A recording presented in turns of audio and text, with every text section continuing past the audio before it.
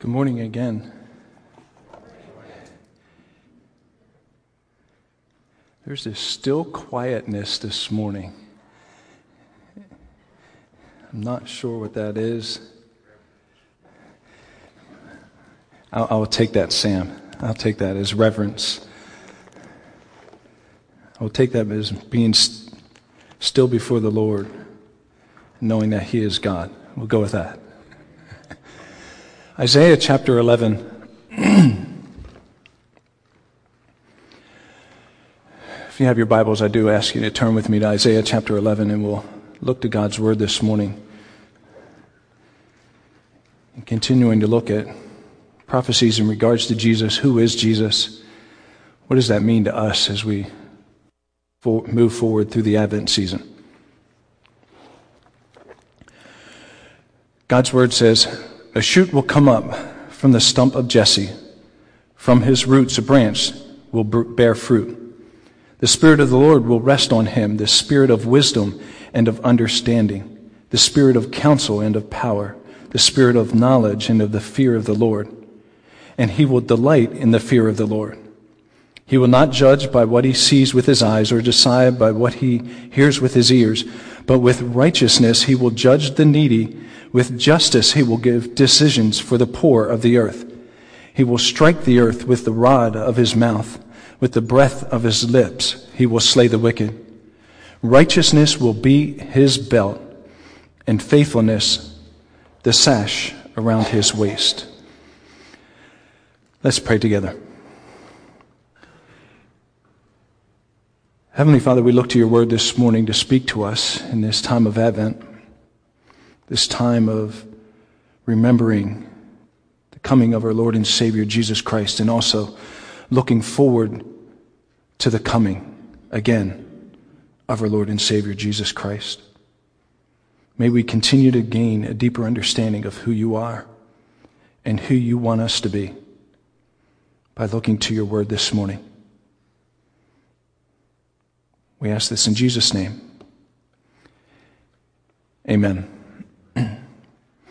Today is the third Sunday of Advent, and traditionally the third Sunday of Advent is one about joy. And it's one where joy is something we tend to pursue. Joy is something that we want in our lives. Joy is something that we look forward to. Joy is something that we sing about this time of the year. The only song you're going to get from me this morning, right?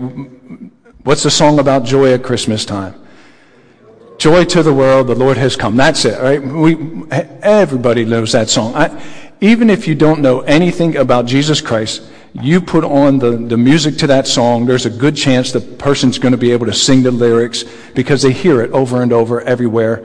It's one of those popular songs. And today, the third Sunday of Advent, is about joy, about the promise of joy that would come to the people of Israel, the joy that has come through Jesus Christ, and the joy that is there for both you and me. But our lives do become this sort of a Rubik's Cube puzzle where we're trying to twist it and turn it and figure it out. And if we get that Rubik's Cube puzzle just right, take all the right steps, have the right job, have the right career, have the right family, have the right house, have the right car, have the right health, go on and on and on, fill in all the blanks, and we keep twisting the Rubik's Cube, and when all the colors align, that somehow we're going to wake up on Monday morning and say, "Oh, I'm full of joy." And that's not the joy that the Bible speaks about, and it's not the prophecy that Isaiah would bring about for us, and it's not what life is really about.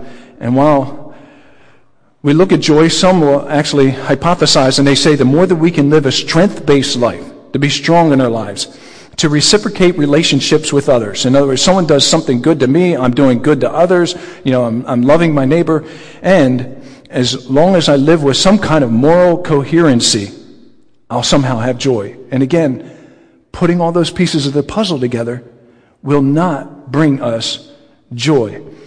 And while those are good characteristics, and I encourage everybody to reciprocate relationships with others, to live life with the strength of the Lord, and to live with a moral coherency, they're not going to replace real joy that we get in our lives and that we can get from God. Isaiah was prophesying about the one who would come, who would bring real joy into our lives. The one who would come that we look back at, they looked forward to, and the one that we look forward to coming again that will bring us real joy. And so what I want us this morning is to look back and take time to look back at what Isaiah was saying to the Israelites and the prophecy that he was given to them for us to understand what does this mean in our lives to have real joy.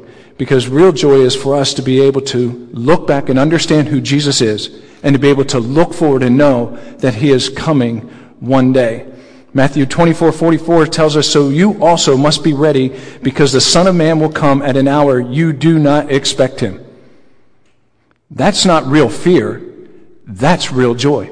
To know that I am looking forward during the Advent season and understanding Advent in such a way that Jesus has come, and now I'm looking forward because he will come again at a time I don't expect him, but I will be ready and waiting.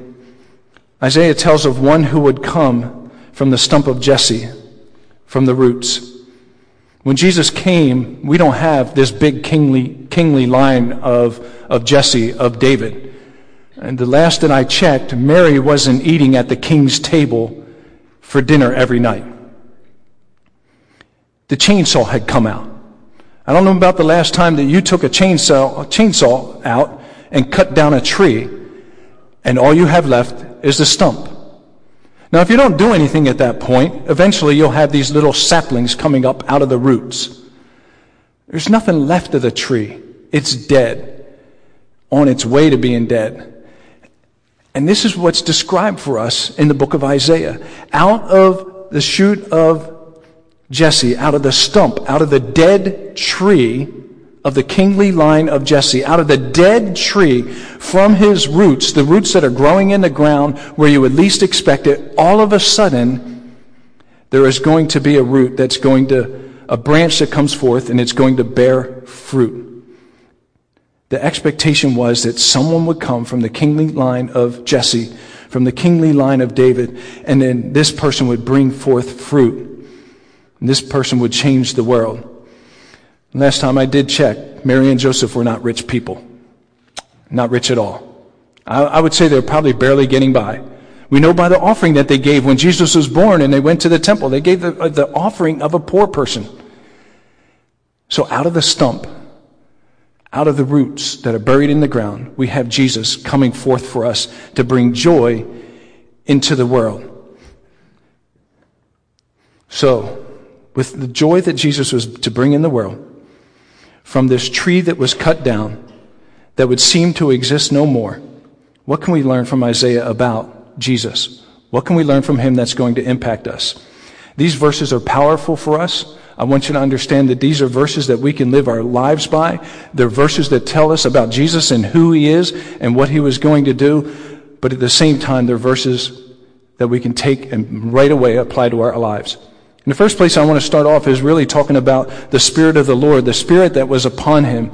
We're told that the inner strength that Jesus had did not come from himself. We are told that it was because the Spirit of the Lord was upon him. The Spirit of the Lord will rest on him. The Spirit of wisdom and understanding. The Spirit of counsel and of power. The Spirit of knowledge and of the fear of the Lord. The Spirit of God resting upon Jesus, giving him wisdom and understanding and counsel and might and knowledge. The Spirit of the Lord that would bring him to a point that he actually would fear the Lord and live under obedience to his heavenly Father. It's the same Spirit that brought about Jesus in the womb. And it's fascinating when I started to think about this. The Spirit that came upon Mary, that brought forth Jesus in the womb of Mary, is the same Spirit that comes upon him that strengthens him. It's the same Spirit that we learn about at the baptism of Jesus when the Spirit descended on him like a dove. And we learn about the baptism of Jesus is the same Spirit that led him off into the wilderness to be tempted.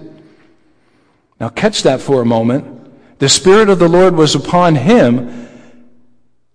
When the Spirit of the Lord is upon us, what are we expecting the Spirit of the Lord to do? Strengthen Jesus, gave him knowledge, gave him wisdom, gave him understanding, gave him counsel, gave him might, gave him the fear of the Lord. but also led him into the wilderness to be tempted. It's the same Spirit of the Lord that gave him power in his life to cast out demons. It's the same Spirit of the Lord that gave him the strength in his life to go and heal lepers, to give sight to the blind. And the same Spirit of the Lord rests upon us. It's the same Spirit of the Lord that rests on us that gives us comfort and gives us strength and gives us guidance. It's the same Spirit of God that comes upon us that confirms our adoption as sons and daughters of God. It's the same Spirit who gave Jesus wisdom and understanding and counsel and might and the fear of the Lord. Is the same Spirit that gives us wisdom and counsel and understanding and might and fear of the Lord. It's the same Spirit that joins you and me together, that joins you together with a person that's sitting in the row that's near you. It's the same Spirit that bonds us together in unity, that gives us the bond of peace, the Spirit of God that rests upon us as well. We look at Jesus and being filled with the Holy Spirit and the Spirit of the Lord upon him, but we need to remember in the same way that Jesus walked with the Spirit of the Lord as his guide and pouring all of those things into his life is the same Spirit that we need to have pouring into our lives. And without the Spirit of God, without the power of God, we are nothing. We are nothing. And we need the Spirit of God to rest upon us as well.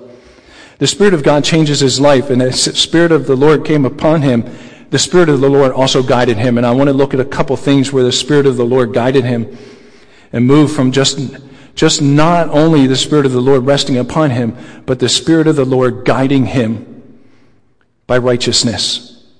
Righteousness guided Jesus where he would see as his Father would see.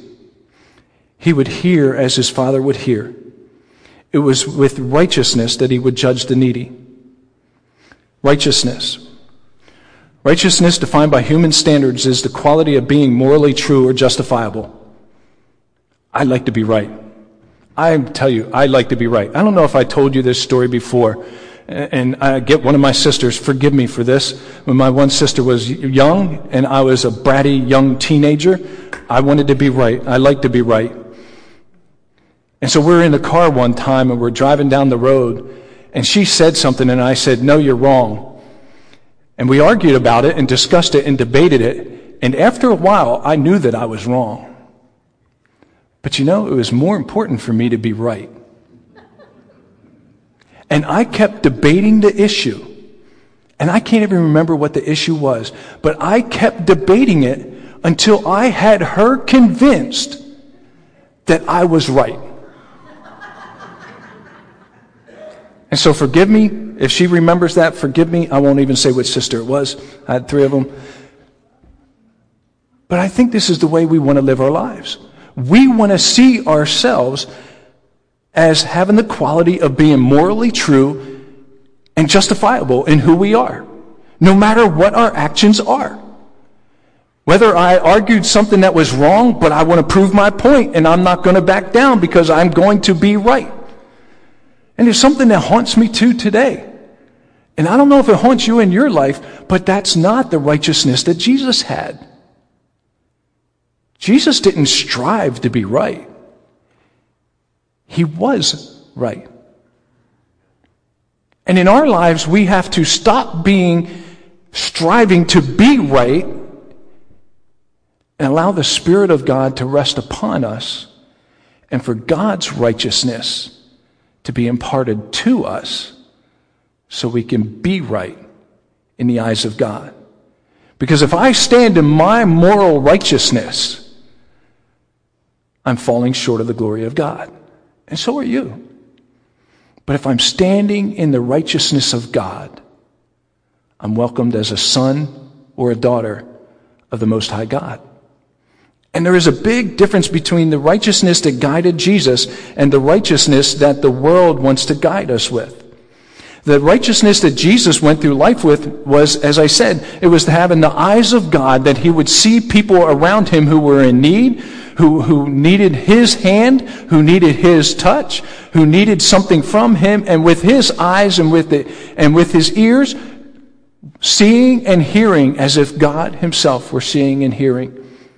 and moving forward in that righteousness. He would see people who were in life who were sinking in sin, and he would lift them out to salvation. He would see people that were sinking in fear, and he would lift them out and give them faith. He would see people who were sinking with sickness, and he would heal them. He would see people who were downtrodden with no hope, and he would give them hope. And that's the guide of righteousness that he had in his life. Our guide of righteousness does not need to be one that makes us right. Our guide of righteousness through the Holy Spirit and the power of the Holy Spirit is one where we make somebody else right. And that becomes a struggle in our lives because we deal with conflict all the time. We deal with all kinds of turmoil all the time, all kinds of debates all the time. And is the argument that I want to be right, or is the argument that I want to make sure that other person's life is right? And the Spirit of God that rests upon Jesus, the Spirit of God that guided him by righteousness, was one where he would make the lives of other people right. Righteousness is allowing ourselves to be used by God in life and to use rightly by God in our lives. I want to do yourself a favor over the next 12 days. We have 12 days till Christmas Eve, 12 days till Christmas. I had to check this morning. I keep thinking it's the 12th. It's the 13th. 12 more days until Christmas. Find yourself doing right by somebody else. Over the next 12 days, find yourself doing right. Find somebody that is in your life or a chance encounter that you have in life and find yourself doing right by somebody else. Buy someone some groceries. Go to your neighbor's house and sit down with them and talk to them for an hour and make their day. Somewhere, somehow. Pay for someone's gas in their car. You see a car broken down on the side of the road, stop and help them change their flat tire because nobody else would. Whatever it is, where God leads you, I can't give you the definition, where the Holy Spirit leads you to help be right in somebody else's life. When Jesus was guided by righteousness, it wasn't so he could be lifted up and sit on a throne. It was so all of us could be lifted up and be in his presence. Several times I've seen the question. It is a question that drives me crazy, and I'm not going to answer it anymore. I'm not going to debate it anymore or not. And I have my mask up here, and I will put it on when I'm done preaching, and I will wear my mask and all those things. The question is, well, would Jesus wear a mask? Give me a break. I'm not answering that question. And I'm not answering it on Facebook anymore, and I'm not answering it here from the pulpit, whether Jesus would wear a mask or not.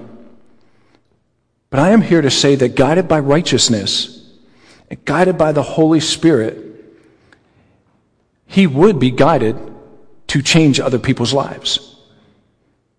He would be guided to bring the gospel message of repentance and forgiveness into other people's lives and change other people's lives. Jesus didn't come to make a decision on whether we would wear a mask or not wear a mask. This book is not whether we wear a mask or not wear a mask. This book is about our salvation, about being saved from our sins, restoring our relationship to God so we can be in his presence. And in turn, until the good Lord takes us home, he's given us only one assignment to do. Go and make disciples of all the nations, baptizing them in the name of the Father, the Son, and the Holy Spirit. That's the job he's given us to do. To take the righteousness that he has parted into our lives because we have asked Jesus to be our Savior from sin and to forgive us, and to take that righteousness and help spread it out into other people's lives. And so it's not an issue of whether Jesus would wear a mask or not. It's whether are we bringing that righteousness and the salvation message that God has given to us into other people's lives and helping make their lives right. Jesus, with the Holy Spirit that was upon him, guided by righteousness, he's also guided by justice. Verse 4 continues, telling us with justice he will give decisions for the poor of the earth. He will strike the earth with the rod of his mouth, and with the breath of his lips he will slay the wicked. The ministry of Jesus was mostly to those who had no voice. If we read through the New Testament, He wasn't always hanging out with the uppity people in the world. Yet he did. We know he sat down to dinner at some pretty nice places. We know that he was at the temple. But when you read through and understand his ministry was to the people who had no voice, who had no hope, who were not served by their own self-righteousness. He was a voice for those people who had no voice. And he constantly stood up against the oppression of the poor by their leaders. He spoke about hope of eternal life into the ear of everyone that would be willing to listen. You know, it wasn't due to his boredom that one day he walked into the temple and flipped over a bunch of tables. Oh, whatever you want to do this morning. Hey guys, let's go down to the temple. I'm going to flip a couple tables. It'll be fun. No, he went there because it was because of the oppression of the people where they couldn't even afford to go into their own temple and offer sacrifices. And so he goes in and flips the tables of the money changers because they're turning God's house into a den of thieves, extracting money from them. And if this church's purpose is only to get you to pay a tithe every week, we're missing the boat. We are missing the boat because we need to be about changing lives. Our mission is about changing people's lives, not about getting rich. Getting money in a tithe is just to help keep the building going and help keep the ministries going. And Jesus stood up against the people who were downtrodden, the people that did not have a voice. And as God opens up our eyes and our hearts to injustice, we need to be guided by the same Spirit where we stand in the gap for other people. We need to be a voice that's crying out. If we see our employer treating people unfairly, I thank God that I work for an employer that does treat people very fairly the majority of the time. Yeah, every employer makes mistakes, but the majority of the time does so. And they cry it out. But if you work for somebody that doesn't, go to your employer and say, why don't we treat people fairly? Are we a voice crying out for justice? We need to make sure that we have our voice cry out. Proverbs 29:7 says, the righteous care about the justice for the poor, but the wicked have no concern. That's one to wake up to. Wow, wake up to that proverb every morning. Wake up to that one. Go to sleep with that proverb. There's one for you to really go to sleep with. The righteous care about the justice for the poor, but the wicked have no such concern. And when you're laying down and your eyes are about to close, say, God, did I have concern for the poor today? And if God says, no, you didn't, that's a tough answer to fall asleep to. But God calls us to be guided by the Holy Spirit and to walk forward in righteousness and carry that forward, and then from there guided by justice where we are concerned about those that are around us. James 1:27 defines religion for us. Religion that God our Father accepts as pure and faultless is this: to look after orphans and widows in their distress and to keep oneself from being polluted by the world. Here's religion that God defines in James 1:27. Religion that God our Father accepts as pure and faultless is to look after the orphans and the widows in their distress and to keep oneself from being polluted by the world. A combination package. I can't throw one piece out of the other. Are we guided by justice? Do we have concern for people that are around us that don't have a voice? When it comes to justice, I want to give you a caution. Don't get caught up in the world's justice. Don't get caught up in how the world wants to define justice. Get caught up in how God defines justice. Get caught up in godly justice. The majority of the time, the world's justice, it does not fit with God's goals for the world. And it creates more injustice than it actually goes to solve. Jesus Christ never left a path behind him that was destruction, violence, and death. Never. Never in his path were those things walking behind him. When we look at the life of Jesus, he was lifting people up, lifting people up, lifting people up, and that was his justice. Giving hope. Giving a hand where there was no hand. Miraculously feeding 5,000 people on a hill when everybody else was scratching their head and said, we don't even have enough money to do this. That's justice that Jesus was willing to carry out. In Luke chapter 7, we have a story about justice. Jesus is at a Pharisee's house. Like I said, he does hang out with people that have well-to-do, and he's at a Pharisee's house enjoying dinner. It's a nice evening. He's over at the pastor's house, having a nice dinner. And the Pharisee's name is Simon. And while he's there, a sinful woman comes into the house, crashes the party, and starts anointing Jesus with perfume and wiping Jesus' feet with her hair. And while the Pharisee was sitting there, he took the opportunity to belittle the sinful woman. He didn't bring justice. He took the opportunity to belittle her and call her a sinner. And Jesus took the opportunity to give her justice. So when we look at someone else's lives, which opportunity are we taking? Am I Simon or am I Jesus? Am I of the world's justice or am I of Jesus' justice, guided by the Holy Spirit? Simon the Pharisee looks over at her and says, "Why are you allowing a sinner to wipe your feet?" And sometimes that's the way we react to people. Well, if you'd get a job, you'd have something to eat. That's the easiest thing to say. Well, go offer them a job. Carpool with them, drive them to work. What are we doing to lift them up? Here's Jesus' response to the woman. It starts in verse 44 of Luke chapter 7. Jesus says, "Then he turned to the woman and said to Simon, 'Do you see this woman? I came into your house. You did not give me any water for my feet, but she wet my feet with her tears and wiped them with her hair. You did not give me a kiss, but this woman from the time I entered has not stopped kissing my feet. You did not put oil on my head, but she has poured perfume on my feet. Therefore I tell you, her many sins have been forgiven, as her great love has shown. But whoever has been forgiven little loves little.'" There's justice. There's the Holy Spirit poured into Jesus, walking as the Son of God,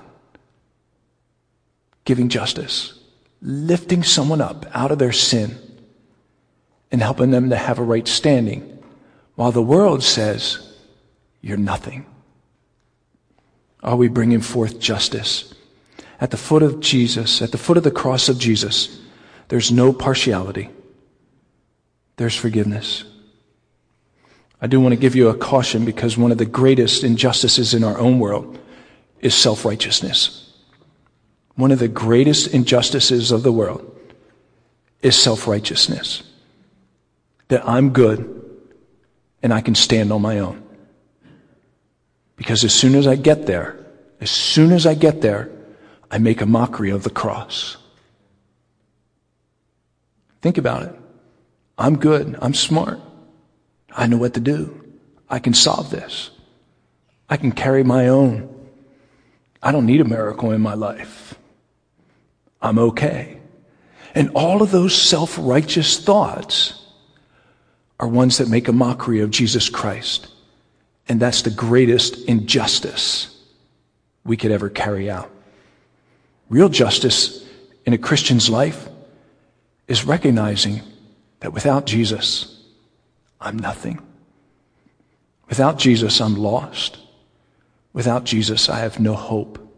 I have no eternity. The Holy Spirit came upon Jesus. He's guided by righteousness, guided by justice. And in the repetition in verse 5, we learn that he was girded by righteousness and faithfulness. Righteousness will be his belt, and faithfulness with the sash around his waist. And I wrap up with this. At the beginning of the day, at the middle of the day, at the end of the day, you would look on Jesus and you would say, he's consistent. Not once did Jesus wake up on the wrong side of the bed. I have, you have. For the majority of you, I've seen both sides. Right? The good, the bad, the ugly. Jesus never woke up on the wrong side of the bed. He was girded by righteousness and faithfulness. When he put his belt on, it was always the same belt every day. Righteousness. And then he'd get his sash and he'd put it on every day. And it was faithfulness. See, when I go and look in my closet, probably the same with your closet, there's at least 10 outfits you could choose from to wear on a Sunday morning. I could probably do 20 on a Sunday morning. Hey, next week is Christmas Sunday. I'm pulling out one that I wear once a year. You know, it's just the way it is. If we go back a couple hundred years, you're lucky if you had two outfits. You wore one, and the other one would air out. They didn't get washed, they would air out. And you'd switch. You go back a couple thousand years, you had the clothes on your back.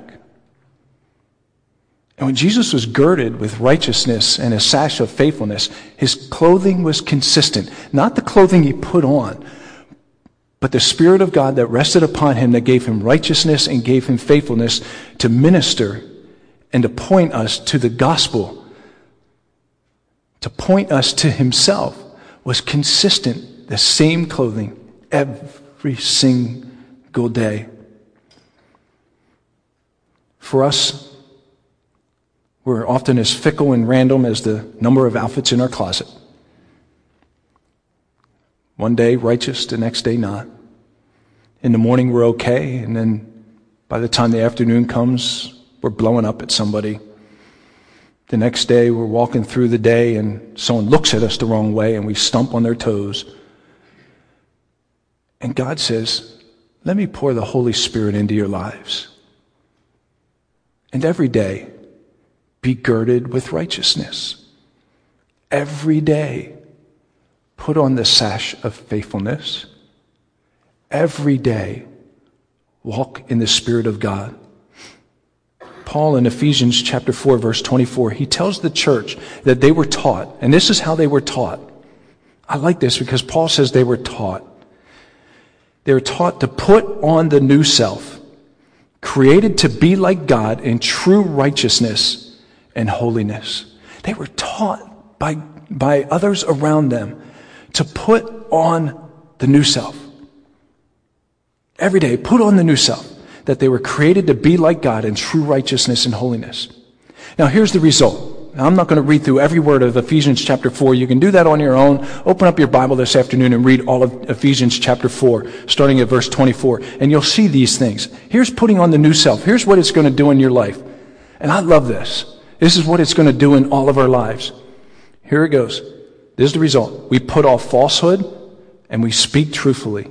In our anger, we don't sin. We stop stealing. We work. We share with those in need. No unwholesome talk comes out of our mouth. We build others up according to their needs. We don't grieve the Holy Spirit. We listen to him. We get rid of bitterness. We get rid of rage and anger and brawling and slander and every form of malice. We're kind and compassionate to one another. We're forgiving one another. And that's only Ephesians chapter 4, starting at verse 24. Putting on the new self, girded with righteousness, girded with faithfulness, God changing our lives. So what do we do with all of this? I want to tell you, what do we do with this? Let's start at the beginning. Start praying for the Holy Spirit to rest on you anew. Pray for the Holy Spirit to fill you anew. For the Holy Spirit to fill you to the point that these things are not second nature to you, that all of these things are first nature to you. That you are guided by righteousness, that you are guided by justice, that you are girded with righteousness and faithfulness. And these are the things that the Holy Spirit is pouring into our lives. Pray the Holy Spirit changes us again. Allow the Holy Spirit to change us. Pray for the Holy Spirit to constantly reveal to us where we have old stuff that we need to throw off and new stuff that we need to put on. Practical, when you're walking into a store, pray to God, God, give me a divine appointment as I walk through this store, that I see with the eyes of God and I hear with the ears of God. And allow the Holy Spirit to walk through us, to serve through us, where we have a righteous appointment with someone. We're showing justice and faithfulness, led by the Holy Spirit. In my slide, I have a picture of a family tree. Jesse on the right, somewhere down here, a stump, a root, and we have Jesus that came forth. I'm going to change it a little bit. Jesus is over here. The question really becomes, are we coming forth somewhere over here? Am I of that lineage of Jesus? Is the same Holy Spirit that rested upon Jesus resting upon us, that we're living our lives the same way that he did? If someone looked at you today, would they say, hey, there's Ralph. He comes from the family of Jesus. Hey, there's Mary. She comes from the family of Jesus. Hey, fill in your name. They come from the family of Jesus. I hope so. I pray so. And if not, ask Jesus to come into your life today. Ask the Holy Spirit to be your guide today. You know, I can't do it. I can't do it at all. But I know someone who can. God can. Let's choose to be different in this Advent season.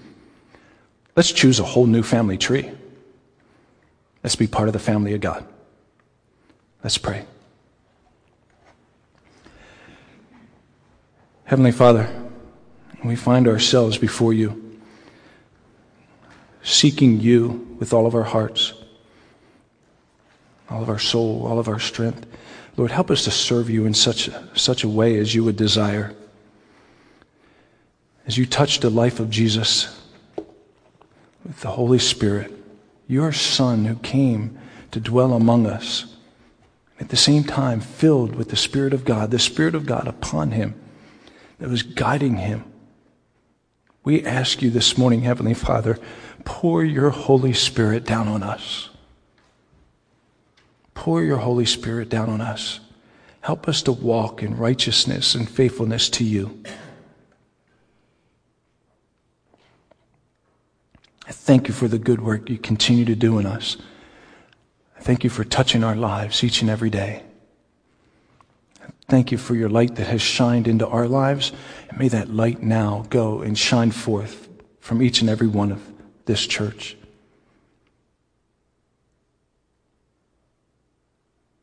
Thank you for your still, small voice speaking into our lives today. And I thank you for the Holy Spirit that rests upon us.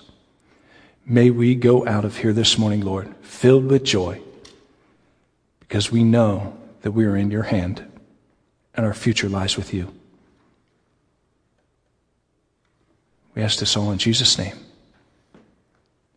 Amen. Have a wonderful week, and God bless you.